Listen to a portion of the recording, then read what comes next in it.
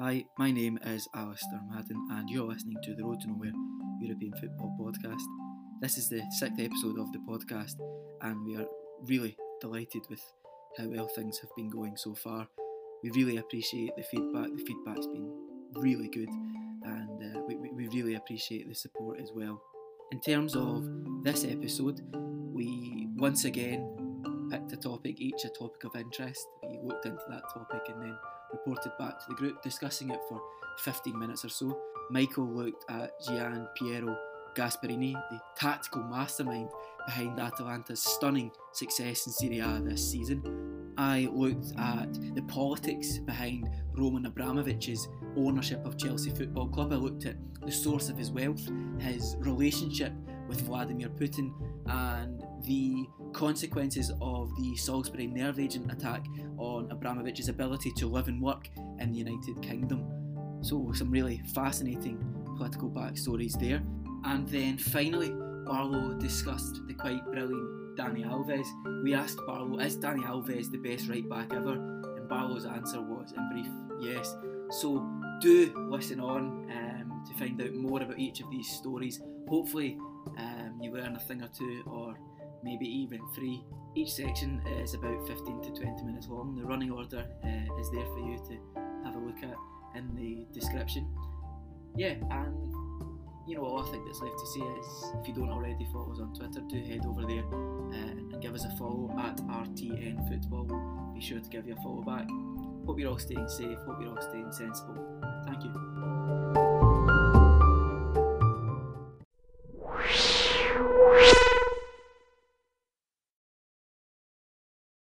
Hello and welcome to the 6th episode of the Road to Nowhere European Football Podcast. Thank you for tuning in. We hope you're all well, hope you're all staying safe and sensible. I'm joined once again by Michael Jones and Rudy Barlow. How are you doing, Michael? Yeah, I'm good, thanks, Ali. I guess, over the last 2 weeks, there's not been too much to report on. It's mainly been a case of working from home, typing up some content and, just preparing for the show, really, amongst just some light reading and keeping yourself sane with other activities, I guess. How about yourself?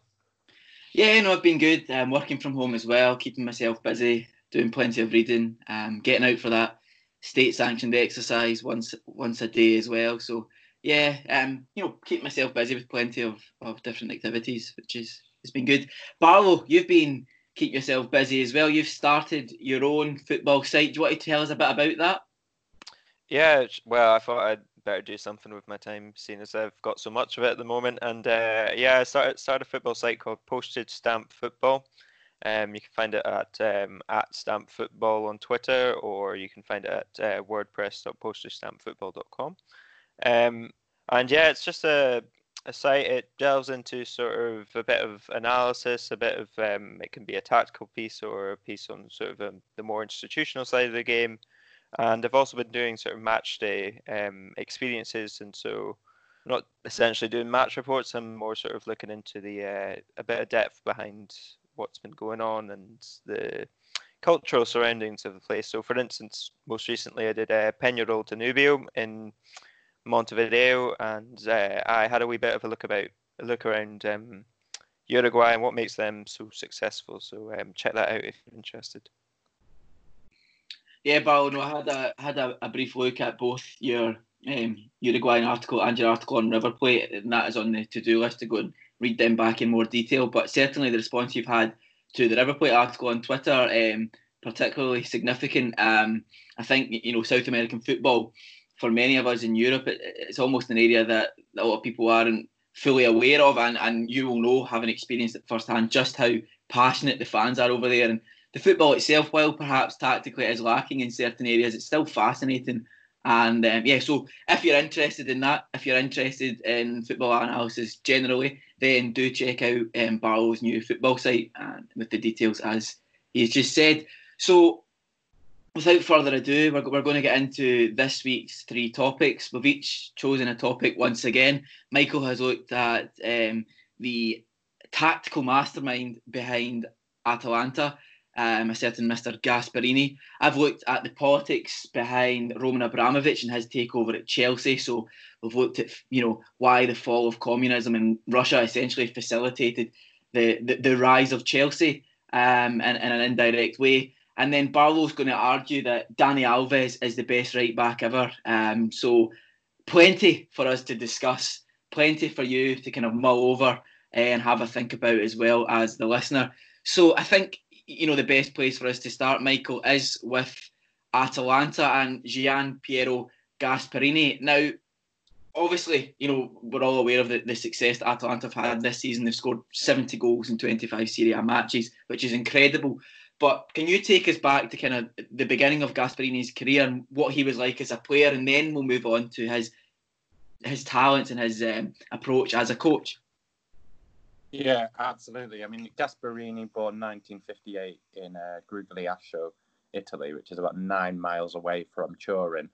He grew up through the Juventus Academy, where he did make his first team debut at the age of, I think it was about 20, but only sparingly in Coppa Italia games before he left to get first team footballers opportunities at Spas, and was playing mainly across Serie C1, and then he eventually started playing in Serie B with Pescara, who got promoted in 1987 to Serie A. He had a few years at the highest level.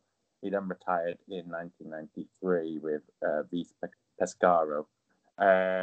He was being a product of the Juventus Academy. He actually at the same time as Paolo Rossi, of course, World Cup winner for Italy in 1982.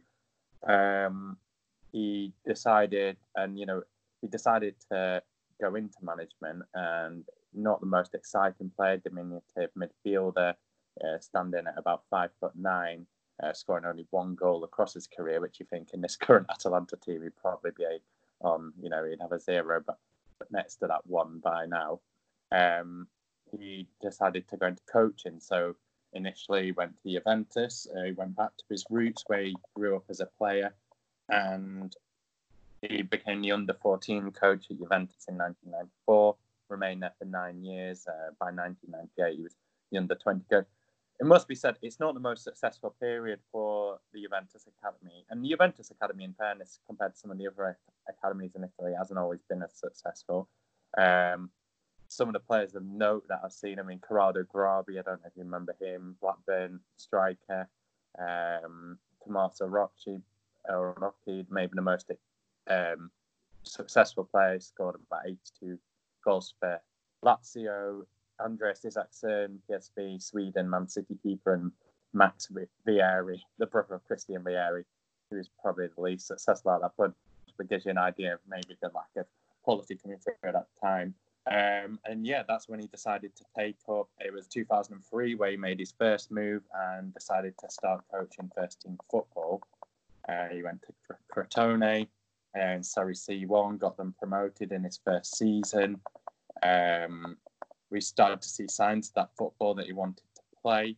And then he actually got sacked the second season with them 17th in the table at the time, the 2004-2005 season. But it got rehired, which we'll talk about a bit more, something that goes a bit more. And then his last season was they finished 9th, the joint best ever finish, doing a double over Serie B winners Atalanta. Yeah, Michael, you said there that in his time at Crotone, we began to see signs of the style of football he wanted to play. How would you summarise that in a couple of sentences? Because obviously people are aware of how Atalanta are so devastating going forward, but if you had to summarise it in a couple of sentences, Gasparini's style that we began to see emerge in those early days, the early 2000s at Crotone, how would you summarise that? I'd say high press, 3-4-3, exhaust the opposition, force them into mistakes, don't occupy the middle areas of the pitch too much. A lot of the running, a lot of the overloads, either on the edge of the area in front of the defence or in the wide areas. The ball's often carried over the midway point, over the wide areas rather than the central areas, contrary to what a lot of passing teams like to do. Yeah. But they do like to keep the ball down. Very effective, overloading maybe teams' weaker points where maybe teams have weaker individuals. Yeah, so after a spell at Crotone, moves to Genoa, who are obviously the oldest club in Italian football, Michael. And what happens there? How does he get on? He gets on really well to begin with. He takes on a team that almost went out of business at the turn of millennium. Had some higher profile managers, hadn't been as successful. Luigi Di Canio, Roberto Donadoni hadn't really worked out, but he was given the job in 2006, just after getting Crotone to that record finish, and got him promoted straight away with Napoli. 0-0 ended the 06-07 season final day, which saw both these sleeping giants return to Serie A. And then an impressive 10th showing in the first season, 07-08. It was this 2008 transfer window that was really significant, because after that first season in Serie A, they made some really good sales, which allowed them to bring some excellent players in, which shaped the future of Gasperini and Genoa for the foreseeable. Borriello went to AC Milan, Bova went to Palermo, and coincidentally, as we talk about Dani Alves later, his replacement at Sevilla, Abdoulaye Konko, went from Genoa to Sevilla they were all about 7 million. And the players they were able to bring in, they brought in Diego Milito, who of course was soon to be Champions League, the goal scorer, final winner. Thiago Motta, free agent, whose career gone off a bit. Crescito, and then some excellent young talent. Socrates brought him from Greece for the first time, and Andrea Ranocchia from Arezzo in Serie C. 08-09 season, they were agonizingly close to getting Champions League football. They missed out on head-to-head record Fiorentina, that beat Juventus and stuff on the way. And they lost Motta and Milito to Mourinho. Mourinho had said Gasperini was the hardest tactician he'd come up against in Italy. It was like playing a game of chess against him. And Mourinho, obviously a big fan, signed two of the best players, which kind of derailed the Genoa movement for Gasperini in his first spell at the club. They brought in the likes of Hernan Crespo, Luca Toni over the next 2 seasons, Veloso. I think the lack of mobility ultimately cost them. Results did start to suffer, and they did make a gradual decline down the table. Mm-hmm. And he was sacked at the start of the 10-11 season with the owner, who he did get on with very well, Preziosi, deciding to sack him, going for a much more conservative Ballardini, saying, I don't need a phenomenon at the moment, just something simple. So, mate, if you're looking for something simple, it's not your cup of tea.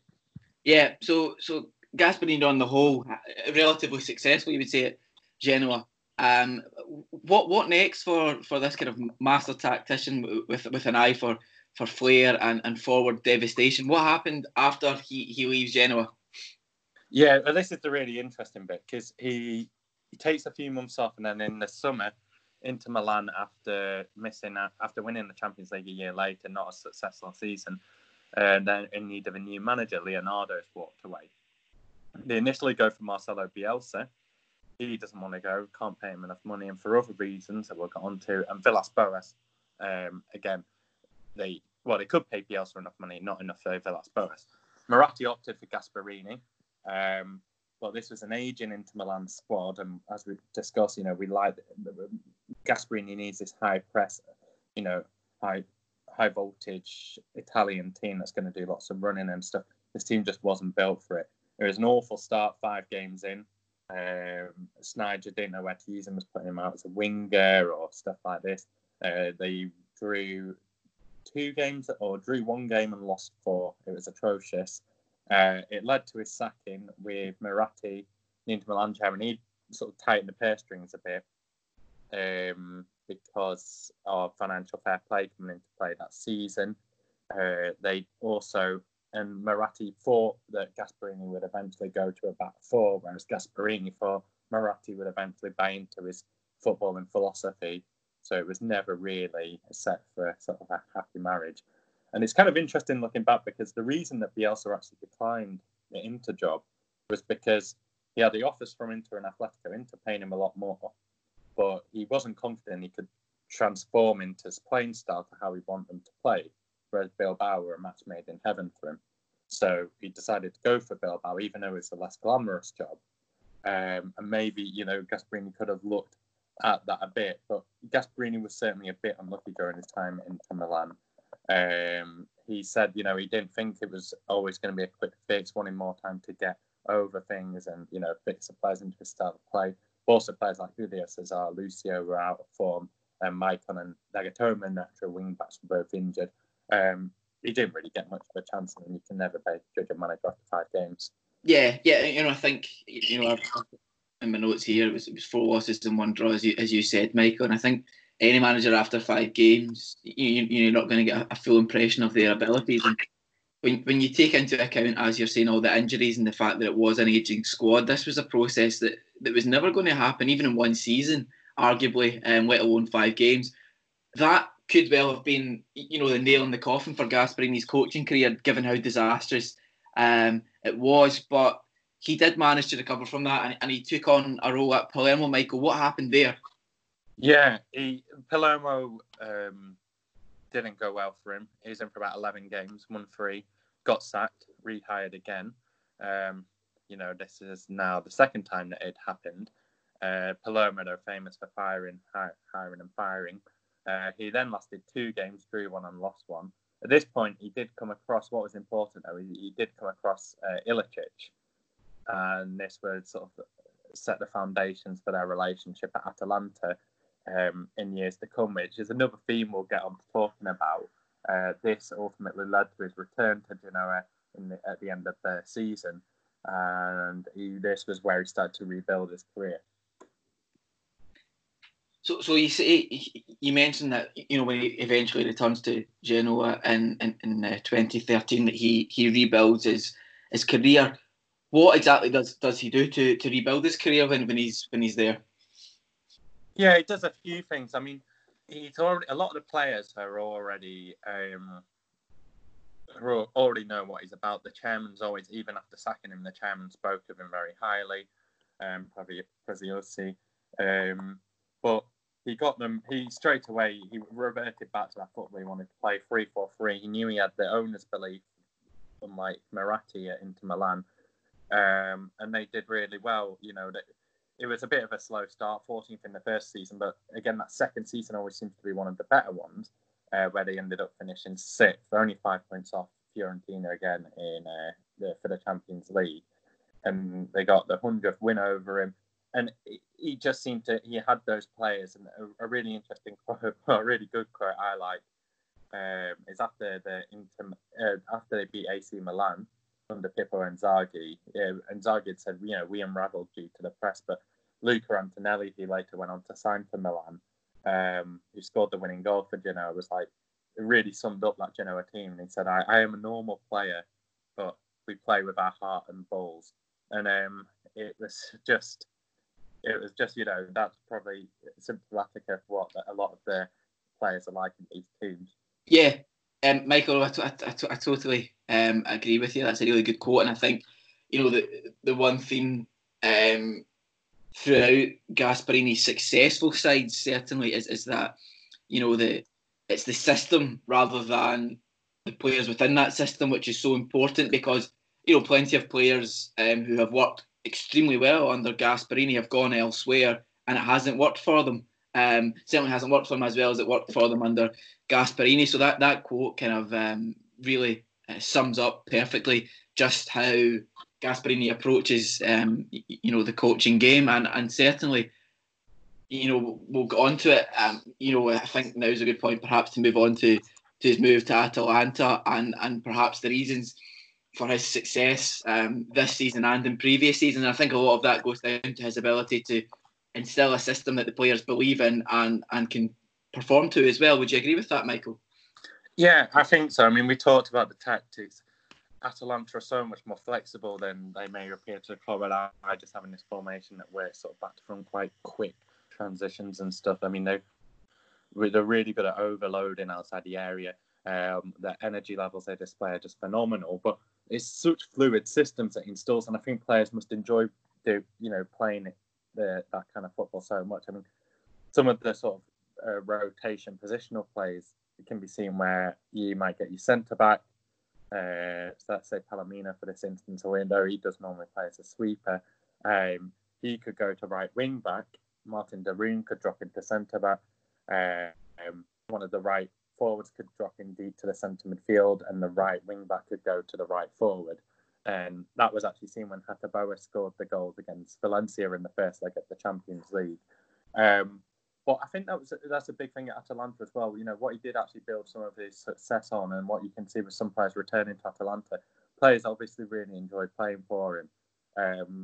Same with Ilicic, Thiago Motta. I mean, we go back to our first episode, and you know, we're looking at Thiago Motta's 2-7-2 formation, and definitely from, you know, when you look at the tactical breakdown of the stuff Motta was trying to do, there are real similarities between the Gasperini style of football and what Motta tried to implement. Yeah, Barlow, sorry. Just wondering, you're talking about Thiago Motta and sort of Gasperini's wider influence on Italian football. Seen Sarri ball, which is a term I also hate because it's not just Sarri that plays like that. But yeah, we've seen Sarri ball as well. Do you think that Gasperini is going to have a wider influence on Italian football, or do you think it's very much it'll be left to Atlanta? The common criticism for him is, and I think it's a harsh one because it's drawn so easily just from those 5 games at Inter, but you could make a case for it, is that when he has had bigger names to deal with, maybe arguably better technical players, although it's evident that Ilicic and Gomez are sensational technical players, they've not come from that really elite, privileged footballing background, rich academies and stuff like this. They think that the players just wouldn't be able to make use of this system as much because they won't be able to do the harder bits, you know, or maybe the dirty bits of the game to make it look beautiful as an end product as much. I'm not sure that's true. I'd love to see him do it. His first spell at Genoa, when we're looking at the likes of Hernan Crespo, Luca Toni come in and maybe pointing to it, and actually his last season at Genoa in his second spell, they got a lot of young players on loan who, you look at them on paper, look perfect for the system, but it just didn't work and it unsettled the team. And these raw players from quite prestigious academies. So you've got Diego Laxalt, Suso, Liverpool, Churchy, who was on loan from Atletico Madrid, Olivier and Cham just before he gone to Celtic. So on Manchester City's books at this point, Zamili, who've been at Napoli for a few years. So maybe it is those players that are a bit more harder to convince, but if he gets to them first, he seems to do well. So I'd like to see him in charge of the Italy team right now because it's a really young Italy team. And he probably would have the time as an international manager to imprint those ideas, and it'd be a nice relief from day-to-day club football. Yeah, Michael, the thing that really gets me is that he seems to perform better at sides who aren't really kind of heavy hitters, shall we say, because obviously he goes to Inter and that just doesn't work for him for whatever reason. You know, Atalanta, you know, they're a side who have been relegated and promoted 5 times since 1991. They're kind of almost like West Brom in the sense that they were a bit of a yo-yo club prior to these stable years that have kind of been instigated by Gasperini. I would just, you know, make one last point on Atalanta before we move on. And it's that, you know, I was listening to a podcast and I heard that every newborn baby in Bergamo is sent an Atalanta kit, which I think is, you know, it just shows you how good. I mean, Atalanta on the pitch are very good, but off the pitch, they've just sold Kuzelewski to Juventus for 42 million euros or thereabouts. So they have the money to keep on to the players like Ilicic, like Papu Gomez, like, you know, Martin Darun. They have the money, and on the pitch, very good, but off the pitch as well, it seems to be slick. It seems to be a real club for the city of Bergamo to be proud of. And obviously, Bergamo is going through a particularly difficult time just now, but the club throughout has given them something to be proud of and a real sense of community. And I think the fact that they do send that, you know, Atalanta kit out to every newborn baby, you know, they're fully aware that Inter Milan and AC Milan are an hour or so down the road south. So, you know, on the pitch, very good. One of the most entertaining teams to watch in Europe, if not the most entertaining team to watch in Europe this season. And going forward, plenty of room for that to continue. Michael, do you have anything else to add before we move on? No, I think that's sort of a nice summary. Yeah, off the pitch, it's amazing stuff that they do, and really hope that they come out stronger after all this is over. Yeah, absolutely. And when football does return, I'm sure plenty of people will be continuing to keep an eye on Atalanta's progress under Gian Piero Gasperini. So if we have nothing else to add on Atalanta, I think this is a good moment to turn our attention to a certain Mr. Roman Abramovich and the politics behind his time in charge of Chelsea.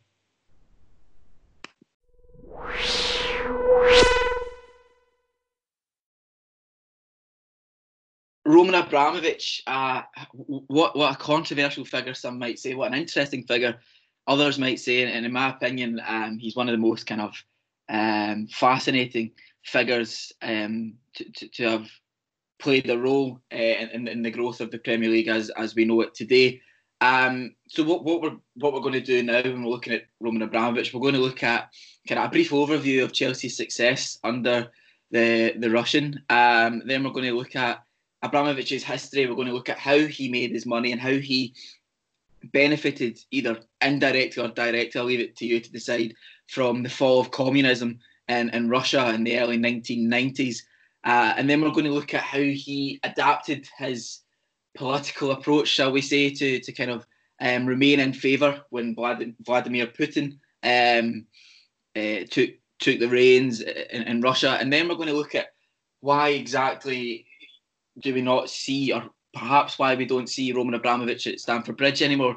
I mean, I don't know about you guys, but when I was growing up watching Match of the Day, I remember it well seeing Abramovich having a laugh and a joke, and along with other members of the Stamford Bridge hierarchy at Chelsea home matches. I don't know if you guys remember that, but certainly growing up, that was something I remember well.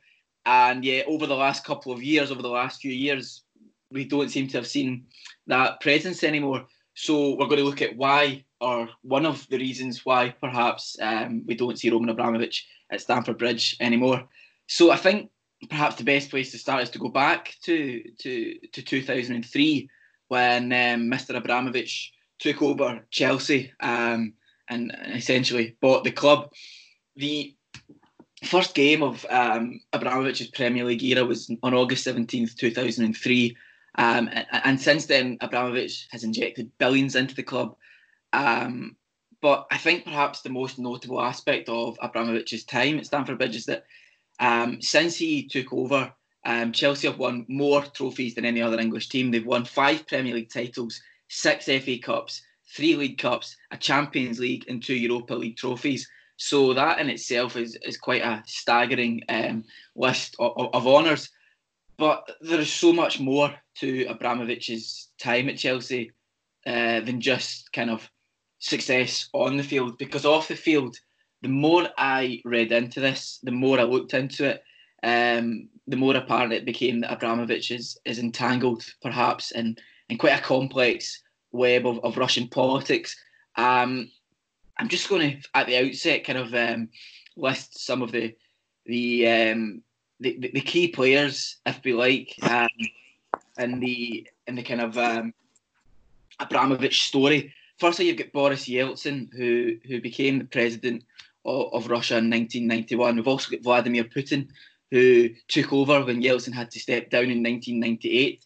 We've got Boris Berezovsky, who was a business associate of Roman Abramovich and who ultimately committed suicide a few years ago. We've got Sergei Skripal, who you may remember as the victim of an assassination attempt in Salisbury, a quite bizarre story. And then we've got Alexander Litvinenko, who was a Russian spy with connections to Boris Berezovsky. So that's just a very high-level summary of some of the figures that are involved in the Roman Abramovich story. And the more you look into this, the more it does become quite alarming. And perhaps there is a lot more than meets the eye when it comes to Mr. Abramovich and his wealth. But I think perhaps to explain his wealth, we have to go back to the kind of early 1990s and the political backdrop of Russia. So Mr. Abramovich had completed his national service with the Russian army in 1986, and at that time Mikhail Gorbachev had been in charge of the Soviet Union, but really Russia was in quite some state, and it was kind of creaking, I think is the word that a lot of commentators use, and that's quite an accurate way of describing it. In the early 1990s, the Soviet Union collapses and gave opportunistic entrepreneurs like Abramovich the chance to make some serious money, some serious cash. And Abramovich, who'd started off with a kind of toy company, specialising in the sale of rubber ducks. Abramovich then moves into the oil industry, and that's when he starts to make serious money.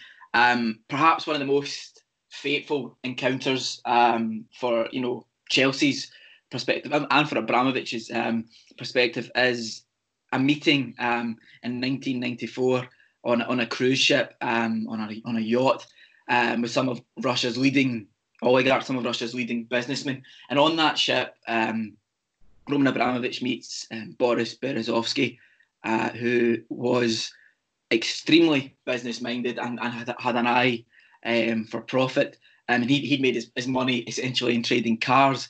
And the two came together, and it was almost, certainly initially at least, a match made in heaven. Berezovsky, to give you some background on him, he was one of... he resided in London, and he was... shall we say, a controversial figure to say the least. He'd fled to the United Kingdom from Russia in 2000 and had been granted political asylum in 2003. And he'd developed an extensive circle of business and political associates. And the most prominent, arguably, was Alexander Litvinenko, who you remember was the secret police agent who died of polonium poisoning in London in November 2006. So Abramovich there, within two contacts, straight away has a link to kind of quite controversial politics. So, yeah, I mean, you've got that initial relationship between Berezovsky and Abramovich, and that's kind of 1994 when that kind of takes place.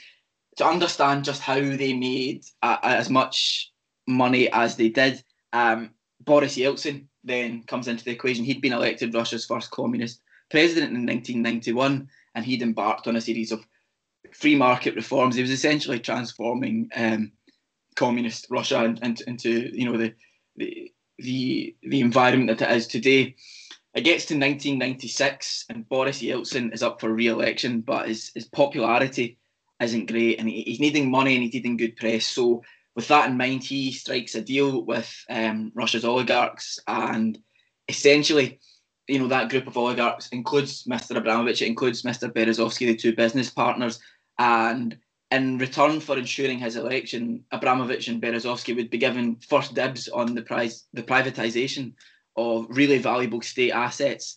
So Yeltsin inevitably wins the election and regains his presidency, and Russia's valuable state assets are sold at a fraction of the market price. So in terms of Abramovich and Berezovsky, they were able to buy Sibneft for $100 million, which, yes, is a lot of money, but in the grand scheme of things, Sibneft was worth in the region of billions.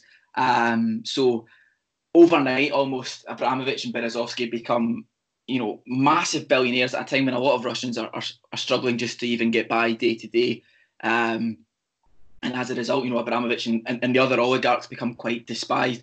And that is important because that then has consequences for Abramovich and the other oligarchs when Vladimir Putin comes into power. It all seemed to be going too well, and it was all too good to be true, because Boris Yeltsin then, due to ill health and other issues, is forced to step down at the end of the 1990s. And that kind of coincided with the collapse of the Russian ruble in 1998. So there were a lot of issues in the background which had an impact on Abramovich and his relationship with Berezovsky. But we'll get on to that. Boris Yeltsin's replacement is someone that we'll know well. Everyone will know well. Vladimir Putin, one of the most controversial figures in the world today, not even just in the world of politics, but in the world generally. So Vladimir Putin comes into power in 1998, and a lot of the oligarchs really didn't see Putin as a threat. They were thinking of him as this not imposter, but someone who'd come in and really didn't pose a threat. So the oligarchs had their own ideas, their own ambitions for power, and they openly opposed Putin. And one of those opposers was Boris Berezovsky. But Abramovich was smart and could see that Putin did pose a threat, and could see, yes, there was a threat there, but also that there was an opportunity for him to side with Putin at a time when a lot of the oligarchs were openly opposing Putin. And that decision that foresight from Abramovich was crucial in allowing him to progress and ultimately allowing him to become the owner of Chelsea and give Chelsea the success that they have experienced over the last 17 years or so. So a number of the oligarchs are jailed and their assets are seized, but Abramovich is essentially let off. And the suggestion, and this is a suggestion which Abramovich and his lawyers vehemently deny, but the suggestion is that Abramovich paid a form of tribute to Putin and kind of abandoned any hopes of his own political aspirations. And this point was the beginning of the end for Berezovsky's relationship with Abramovich. Berezovsky took one anti-Putin route. Abramovich took the other very much pro-Putin route. And this eventually leads to, the lengthy court case in 2012 between Berezovsky and Abramovich. Berezovsky claimed for billions from Abramovich in the English courts, and Lady Gloucester eventually finds in favour of Abramovich. So Berezovsky's left in ruins, essentially. But he claimed that the decision that day, the judgment itself goes on for hundreds and hundreds of pages. It really is quite a meaty read, which lays bare just how much influence Abramovich et al. Had on Russian politics from the 1990s and into the early 2000s. I mean, it's not a riveting read, but there are parts of it which are quite alarming. So Berezovsky loses his claims for billions.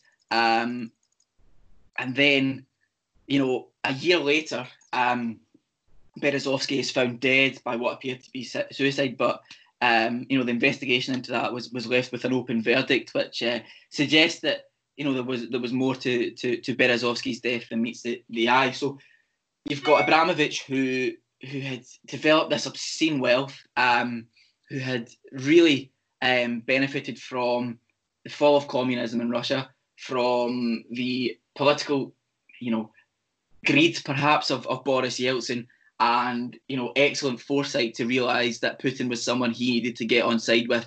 So arguably those three fateful events, the meeting with Berezovsky in '94, Yeltsin's need to gain good press for re-election in '96, and then Putin coming to power in 1998. Three very fateful events for Abramovich, and ultimately the fate of Chelsea Football Club.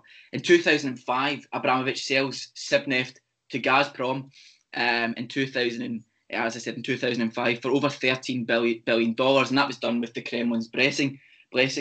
You might remember, Gazprom, I'm not sure if they still are, but they were sponsors of Schalke for a while, and Vladimir Putin had close links to Gazprom. And quite interestingly, when I was doing my reading, this is a side note, but Putin himself had tried to kind of block the transfer of Manuel Neuer to Bayern Munich in 2011 because he had such close links with Gazprom, and he was quite keen to block that move. So again, you see Putin kind of having an impact on football. As we know, he has an impact on so many aspects of everyday life that we don't even realise, but that one in particular did get me. So Abramovich, that's how he made his wealth. That's his connections with Boris Yeltsin and subsequently with Vladimir Putin. And I'm sure, a lot of people perhaps don't realise just how important the collapse of communism in Russia has been for Chelsea's rise.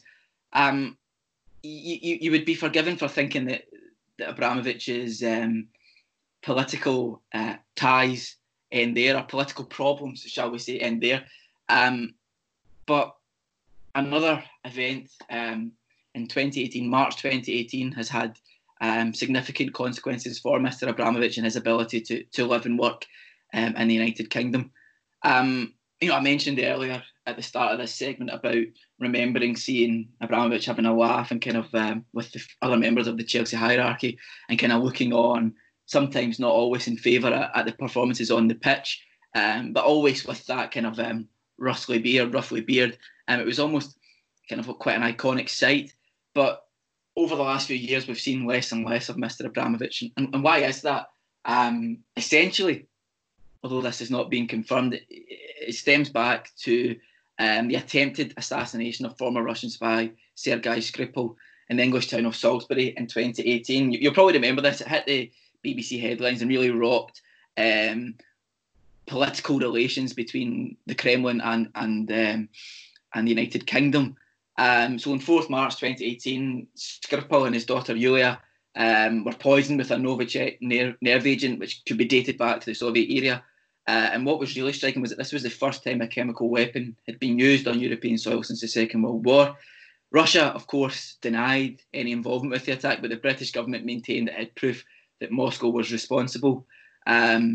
So, when we look at why Abramovich has been absent from Stamford Bridge, you've got this nerve agent attack, the attempted assassination, and Vladimir Putin all playing a role, because those in charge, those with political power in the United Kingdom and their advisors realised that the way to get to Russia and the way to really shall we say, tick off those in power in Russia was not through diplomatic means. It was not through, members of the royal family, for example, decided that they would not be visiting Russia for the 2018 World Cup that year. But the way to really get at Putin and the Kremlin was through economic means. So the British government had, prior to the Salisbury attack, the British government had not been keen to move against the Russian oligarchs who'd set up camp in London. They'd adopted a laissez-faire approach, and they'd been happy enough to provide them with investor visas. But Salisbury signalled a change in attitudes of sorts. And in the aftermath of Salisbury, the British government announced it would be reviewing all investment visas for Russian citizens. In May 2018, the government delayed reviewing Mr. Abramovich's Tier 1 investor visa. This visa is designed to allow high net worth individuals from outside the European Union to live and invest in the UK. So with his application for renewal delayed, Mr. Abramovich was unable to work in the United Kingdom. He didn't have any right to live and work here. So certainly the timing of that coincide, a couple of months after the Salisbury attack, and kind of ill feeling between the two countries, perhaps as a coincidence, but there are inferences there for some of us to draw.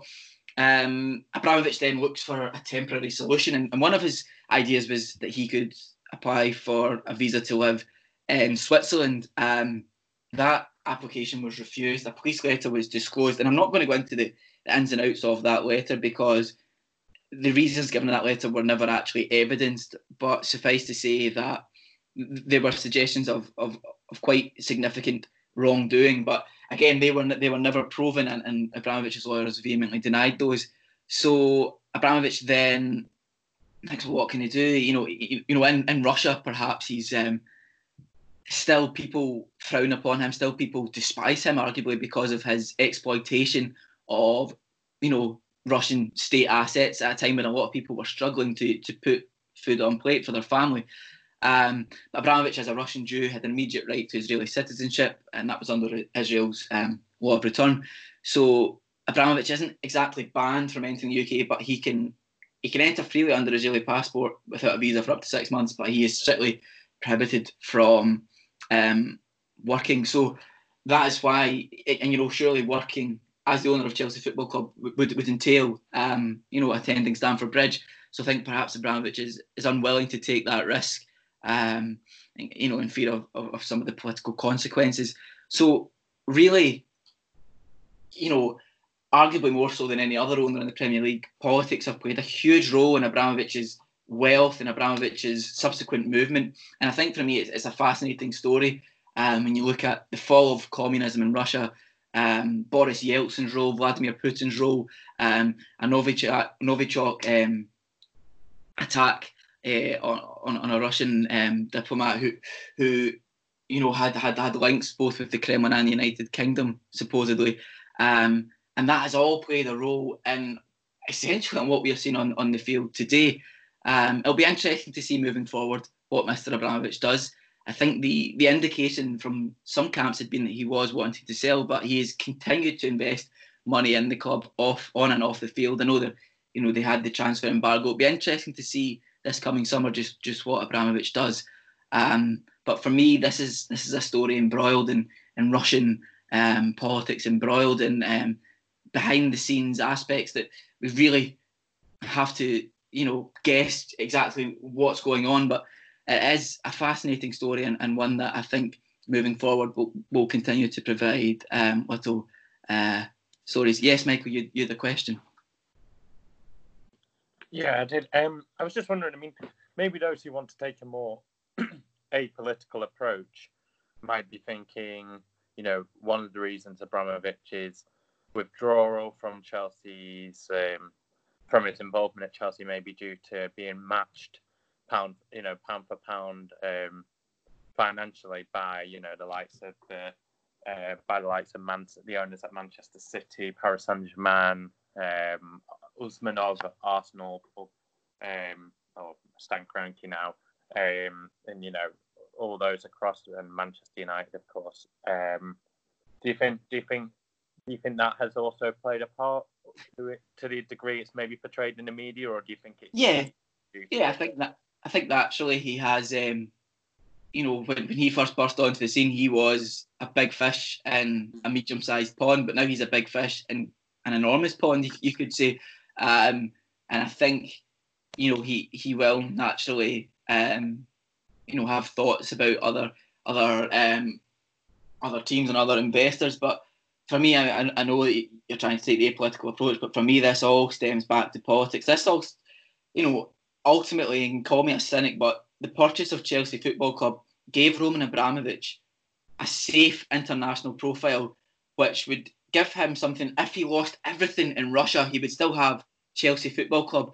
It gave him a reason to continue and a reason for, Putin not to meddle too closely, because if, Abramovich had stayed put in Russia, if he hadn't ventured into the Premier League, arguably Abramovich would have been a sitting duck. Who knows exactly what would have happened to Abramovich? Maybe he would have met the same fate as the other oligarchs and had all his assets seized and been in jail. We don't know, but for me, I think that politics has played a huge role in his time at Chelsea and will continue to play a huge role. Yeah, Barlow. Just wondering, obviously, certain Mr. Ashley is reportedly completing a takeover deal with the Saudi Arabian Sovereign Fund. I'm wondering, do you think that we will hit the point where this sort of sport washing of these nefarious financial behemoths is going to continue, or do you think we'll actually hit a point where the Premier League says no, or fans say no? Yeah, that's a really good point, Barlow. I think had the Premier League realised at the time of Abramovich's takeover just what would happen. I mean, you've seen it at Manchester City as well, and it's a really good phrase. We've seen it quite a lot on Twitter. Sports washing. Some Newcastle fans are putting the Saudi Arabian flag in their Twitter accounts, and yet people are forgetting the atrocities and the human rights violations that are committed on, allegedly, I hasten to add, on a daily basis in Saudi Arabia. And these purchases almost give a kind of, not a philanthropic front, but it gives them a front and a safe haven in which to kind of wash over or kind of forget about everything that's going on back home. And it's a good question, but it's a great question. I think I would love to see the Premier League taking a stance and saying, no, do you know what, no more. But whether they, A, whether they would consider that, perhaps, but B, could they actually implement that legally? I'm not sure. With freedom of contract at the basis of it, could they turn around and say, you could implement, better competition laws, for example. I think that would maybe give us a roundabout way of dealing with this, but certainly in the short term, I don't see it being, curtailed. But in the long term, because this is only, in my opinion, going to be detrimental to the image of the Premier League. It's already been quite detrimental to Newcastle's image, and you think, how can it get any worse than the image in terms of the behind the scenes, the ownership? How can it get any worse than it currently is with Mike Ashley? And yet, Mike Ashley is, going back to the fish and ponds analogy, Mike Ashley is a relatively small fish in a big pond when compared to the Saudi Arabian fund. So no, short term, I don't think anything will happen in terms of putting an end to it. But long term, I think the Premier League will have to necessarily, because, as you say, where does it end? Do you have anything else to add on Mr. Abramovich? I would point out Boris Yeltsin. Michael, you obviously did some writing on him back in your uni days, and I'm not going to ask you to revisit those because I've already delved arguably too deep into Russian politics and the Russian economy. But Boris Yeltsin has links to a news story which made the Spanish headlines recently, and that was that Fedor Smolov of Celta Vigo travelled from Spain to Russia to meet his fiancée for his fiancée's 18th birthday party. So on the face of it, like, breaking lockdown is quite controversial enough, but they add into the fact that it was his fiancée's 18th birthday, so she'd been 17 initially, but also that individual, that 18-year-old, is the granddaughter of Boris Yeltsin. So quite the remarkable story. And I think Fedor Smolov has quite rightly been criticised for breaching lockdown. And again, another story that more to that than meets the eye. Do you have anything else to add on Mr. Abramovich and his remarkable political stories, or are we willing to move on to Dani Alves? Okay, well, I will take your silence, boys, as the fact that you're astounded by my recollection of Russian politics and the details behind Abramovich's investment in Chelsea. And we will move on now to Dani Alves, and we'll ask, is he the best right-back ever?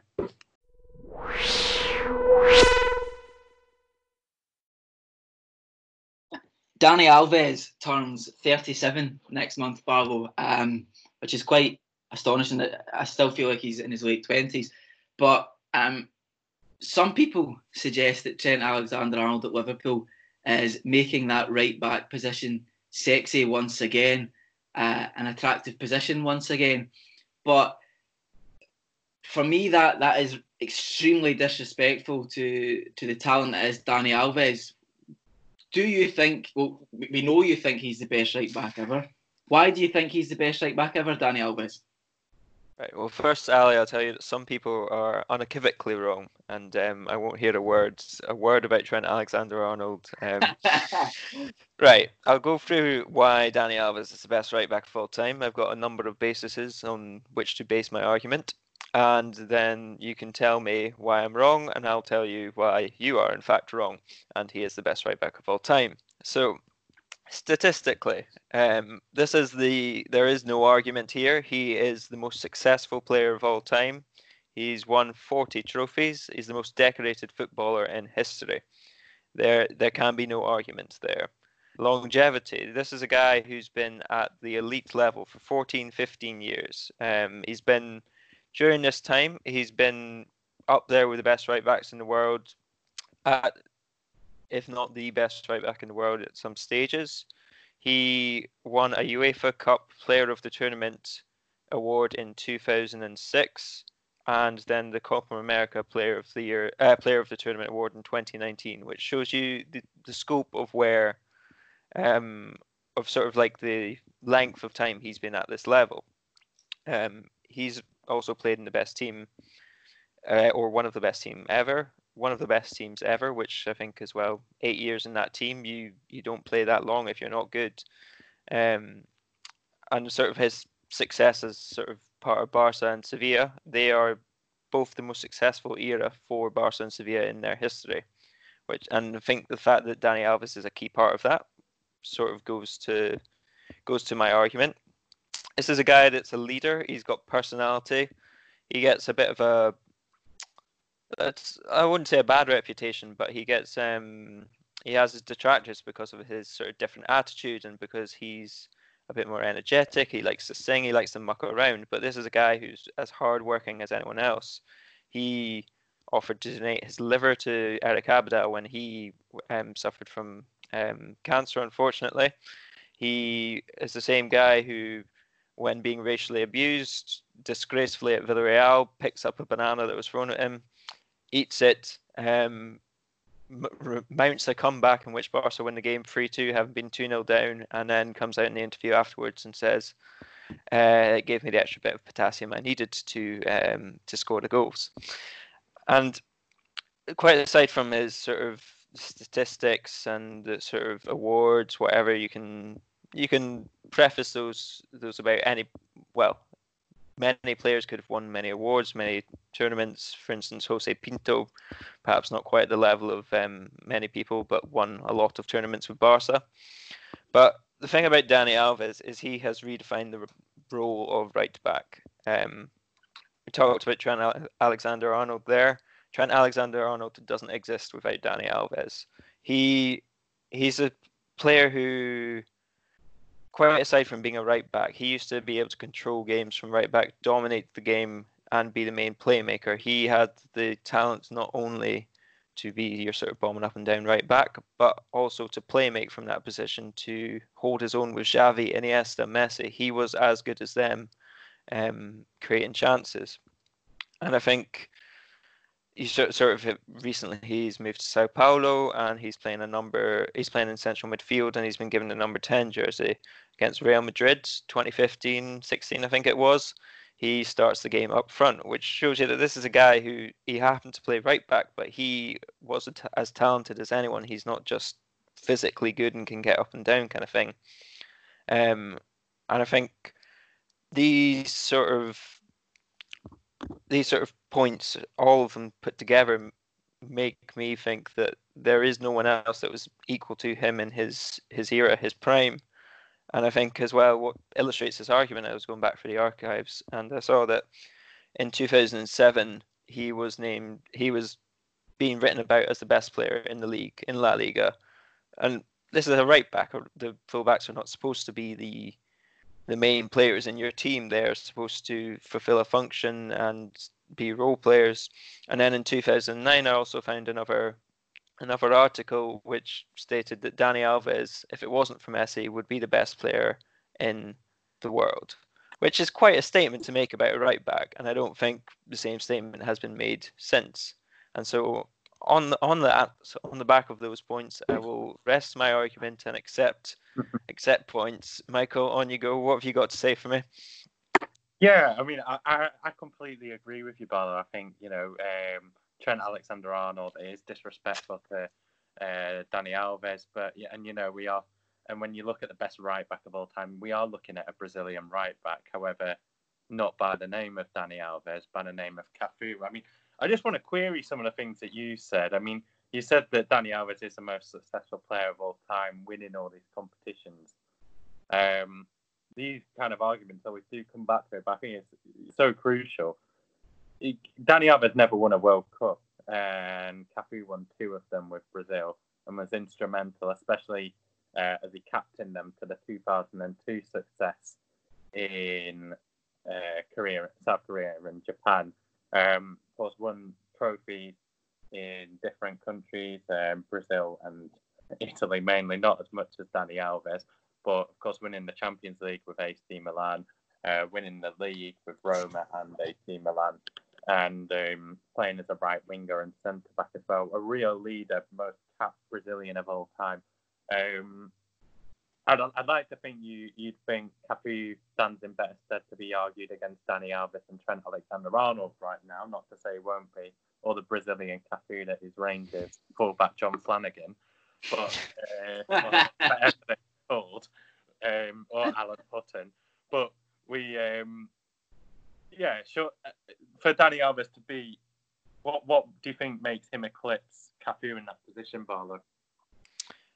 I've readied myself for this argument, and I was actually watching quite a bit of Cafu. I watched the '98 World Cup final, and let's not beat about the bush. He was a phenomenal player, and growing up, he would have been installed in my head as the best right back ever.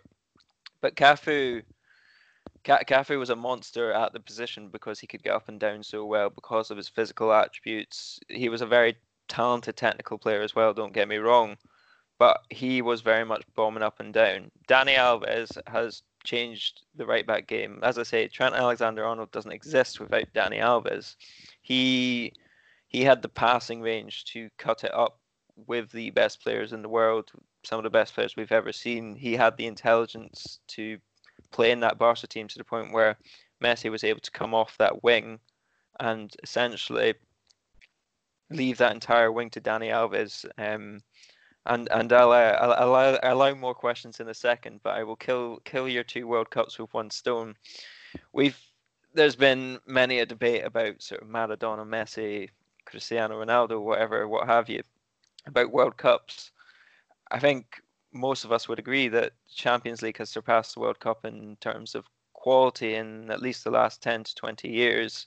And I think winning a Champions League is more of a measure of a player, because you can't help it if you're Georgie Best and you get stuck in a Northern Ireland team that isn't very good when he may have been the best player in the world at that time. Questions, please. The thing is, Barlow, you can buy a Champions League, but you can't buy the World Cup. If someone was to say to me, would I rather have Scotland win the World Cup or Kilmarnock win the Champions League? Hands down, every time I would say that Scotland win the World Cup is more the achievement.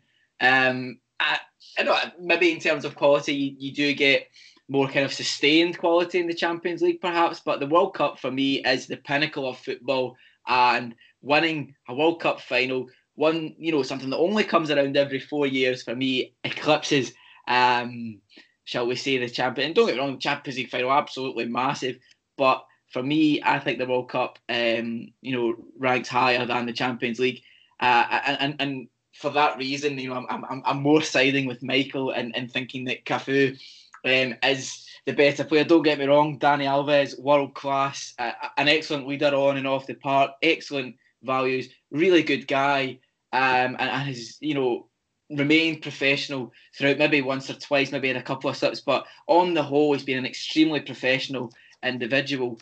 But I have to side with Michael and say that Cafu. I don't know. Sometimes people remember players through kind of rose-tinted glasses, and I think sometimes Ronaldo, the original Ronaldo, people say, Cristiano Ronaldo couldn't lace the original Ronaldo's boots, and I think, why can't we just enjoy both of them? They're both excellent players, but we were just wee guys at the time of Ronaldo's, supremacy. World football. Ronaldo had his, faults, he had his weaknesses as well, but people just forget about them because you only watch the highlight reels. You don't watch the games where they had absolutely no impact on the game, or the games where they made mistakes. But having said that, I still think that Cafu, I think because one of the earliest memories of football was that 2002 World Cup, and Cafu, he's just one of these players who was remarkable. And I think, the World Cup victories for me push him ahead of an albeit brilliant Dani Alves. Right. I get where you're coming from. Like, I appreciate that the World Cup is a hell of an achievement, but at the same time, Dani Alves was not put in a side that was blessed with sort of Ronaldinho at his peak, or Ronaldo, or Romario, Rivaldo. He was not in that side, and he can't help that in the same way that Messi never had like Valdano and Budachaga. He had Higuain when he missed his chance in the World Cup. And my point being is that Dani Alves might not have had the luck to conform with other players and win a World Cup, but like that can't be a measure of the player if they don't win a World Cup. It's happened, like you say, once every 4 years, and Croatia nearly won the World Cup, and I don't think many of us would argue that Croatia have been the second best team in the world for the last 3-4 years. Yeah, I mean, you say about him not being able to sort of play in a team at that level of 2002, and maybe not at the level of 2002, but I mean, in 2010 he couldn't even get in the team in a player in his prime. Maicon was the selected guy by Dunga, albeit Dunga did make some questionable decisions. 2014, of course, that was Brazil were favourites for the tournament on home soil. And 2018 under Tite, they were, for many people, the favourites as well. So I do find it hard to believe that Dani Alves didn't have this chance of a great Brazilian team. But I do think one point I would accept is that it does seem to be symptomatic of the modern game. Would Cafu fare as well in the modern day? I'm not sure he would, because of how technical the game's become, and also the prevalence of European teams in major tournaments from 2006 essentially has definitely made it harder for South American teams to shine on the biggest stage of them all. There you go, Ali.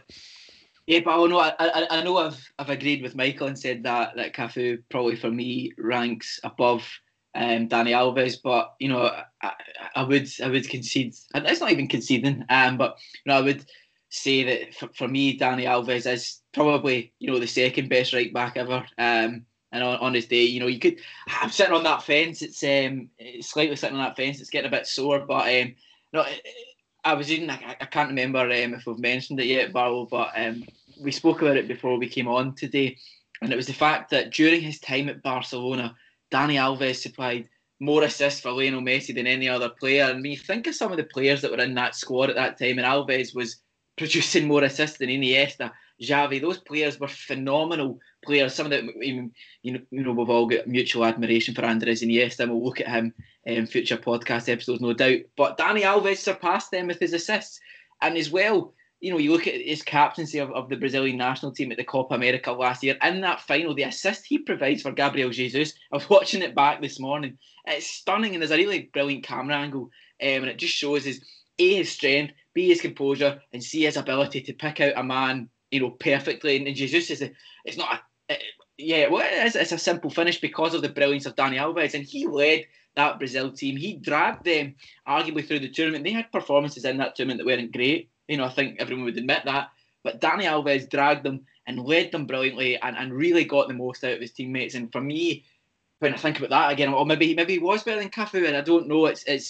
I'm probably still signing with Michael and going to go with Cafu. But the two for me are in a league of their own in terms of qualities of right backs. I mean, Trent Alexander-Arnold, let's do him full justice. He has been sublime going forward for Liverpool. Suspect perhaps defensively, but let's not do Alexander-Arnold a disjustice or an injustice. I think he has been brilliant as well, and we'll go on perhaps as he continues to develop his game under Klopp, we'll go on to challenge Dani Alves and Cafu for that title of most best right back ever. But currently I'm saying Cafu just ahead of Dani Alves, and maybe in the future we'll see Trent Alexander-Arnold push them further for that title. I will just make the point as well about Cafu.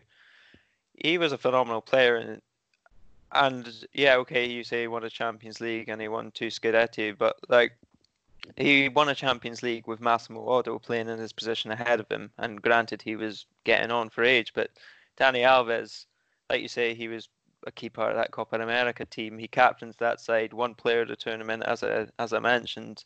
This is a guy who broke his leg at I think he was about 33 at the time, and you think that's probably it for him. He's a right back. He relies on his pace, and he comes back and he dominates the Champions League semi-final. More or less is the best player of that Champions League semi-final against Monaco. 2 goals and an assist. I personally, and I think we'll probably end up agreeing to disagree here, I just don't think that anyone else has had quite such an impact on redefining the role of a position as right back as he has. And I think fair enough, he had fullbacks like Cafu and Roberto Carlos beforehand. They bombed up and down, got crosses in, were extremely technically gifted. But Dani Alves turned fullbacks into creative players. Yeah, I think it's one of these ones where we are going to have to agree to disagree. We could be here all day. What's the time? It's a minute past 1 on Saturday afternoon, and we could probably go on until lockdown is lifted, arguing about who is better between Cafu and Dani Alves. What we will say is that the two of them were players, absolutely sublime players, so good at what they did. Of course, both of them had weaknesses to their game, but every player has weaknesses to their game. It's been fascinating listening to your arguments, Barlow. I think the counter arguments have been really good as well. I think Barlow, you're very much set in your ways, and I admire that. I could listen to you wax lyrical about Dani Alves for hours, but I mean we do have other things. Even if we are in lockdown, we do have other things to be doing with our days. But no, I think speak for yourself. No, but I mean for me it's just. Well, I'll put this to you. If Dani Alves, he'll be 39 in the 2022 World Cup. If Dani Alves, and I think he has kept himself in good enough shape to be in consideration, perhaps, barring any kind of severe injury between now and then, Dani Alves lifts the World Cup with Brazil in 2022 as captain. I will say, do you know what? Yeah, he is the best right back ever. I'll give you that as well, Barlow. Yeah. Do we have anything else we want to say on Dani Alves, on Cafu, or on Trent Alexander-Arnold before we wrap things up? No, I think I'll let it simmer for a couple of weeks. Yeah, we can maybe revisit this in 2022, and hopefully we won't still be in lockdown by then. But it's been great, guys, having you both on again. I enjoy listening to you waxing lyrical about football. Your knowledge is absolutely phenomenal. So hopefully the listeners as well will enjoy listening to the two of you, and perhaps even my dulcet tones as well. Guys, if you don't have anything else to add, just stay safe. I suppose stay sensible. Do we have anything else that we would like to say to the listeners? Just any general kind of anecdote? No, just to reiterate what you're saying. Everyone just stay safe, and hopefully you find the podcast some light. How would you say it? Sort of easy listening. Yeah. During this time. Yeah. Barlow, were you going to say something there? Just from my own point of view, I'll replug my fledgling blog, poststampfootball.wordpress.com. Check it out if you fancy reading something. There's some interesting experiences in there from Uruguay and Argentina recently. Yeah, no, definitely do check that out, guys. Barlow's an excellent writer, and his knowledge of the game really comes through with his writing. In terms of the Road to Nowhere website, we've got a post coming up soon. Michael has guest written something on his visit to see Inter Milan. I was meant to be going to see Roma against Inter Milan at the end of the month, but with that trip shelved for obvious reasons for the time being, Michael came forward and offered to write this piece. It's an excellent piece. We'll be publishing that soon on the website. That's Alasdair Madden's roadtonowhere.com. Do give us a follow on Twitter as well at RTN Football. We're constantly retweeting some of the most kind of interesting stories from around world football and some of the more kind of in-depth analysis from some great football writers across the board. So do check that out. Do check out Barlow's new website as well. And hopefully you found this episode interesting, and we'll see you next time. Bye, guys.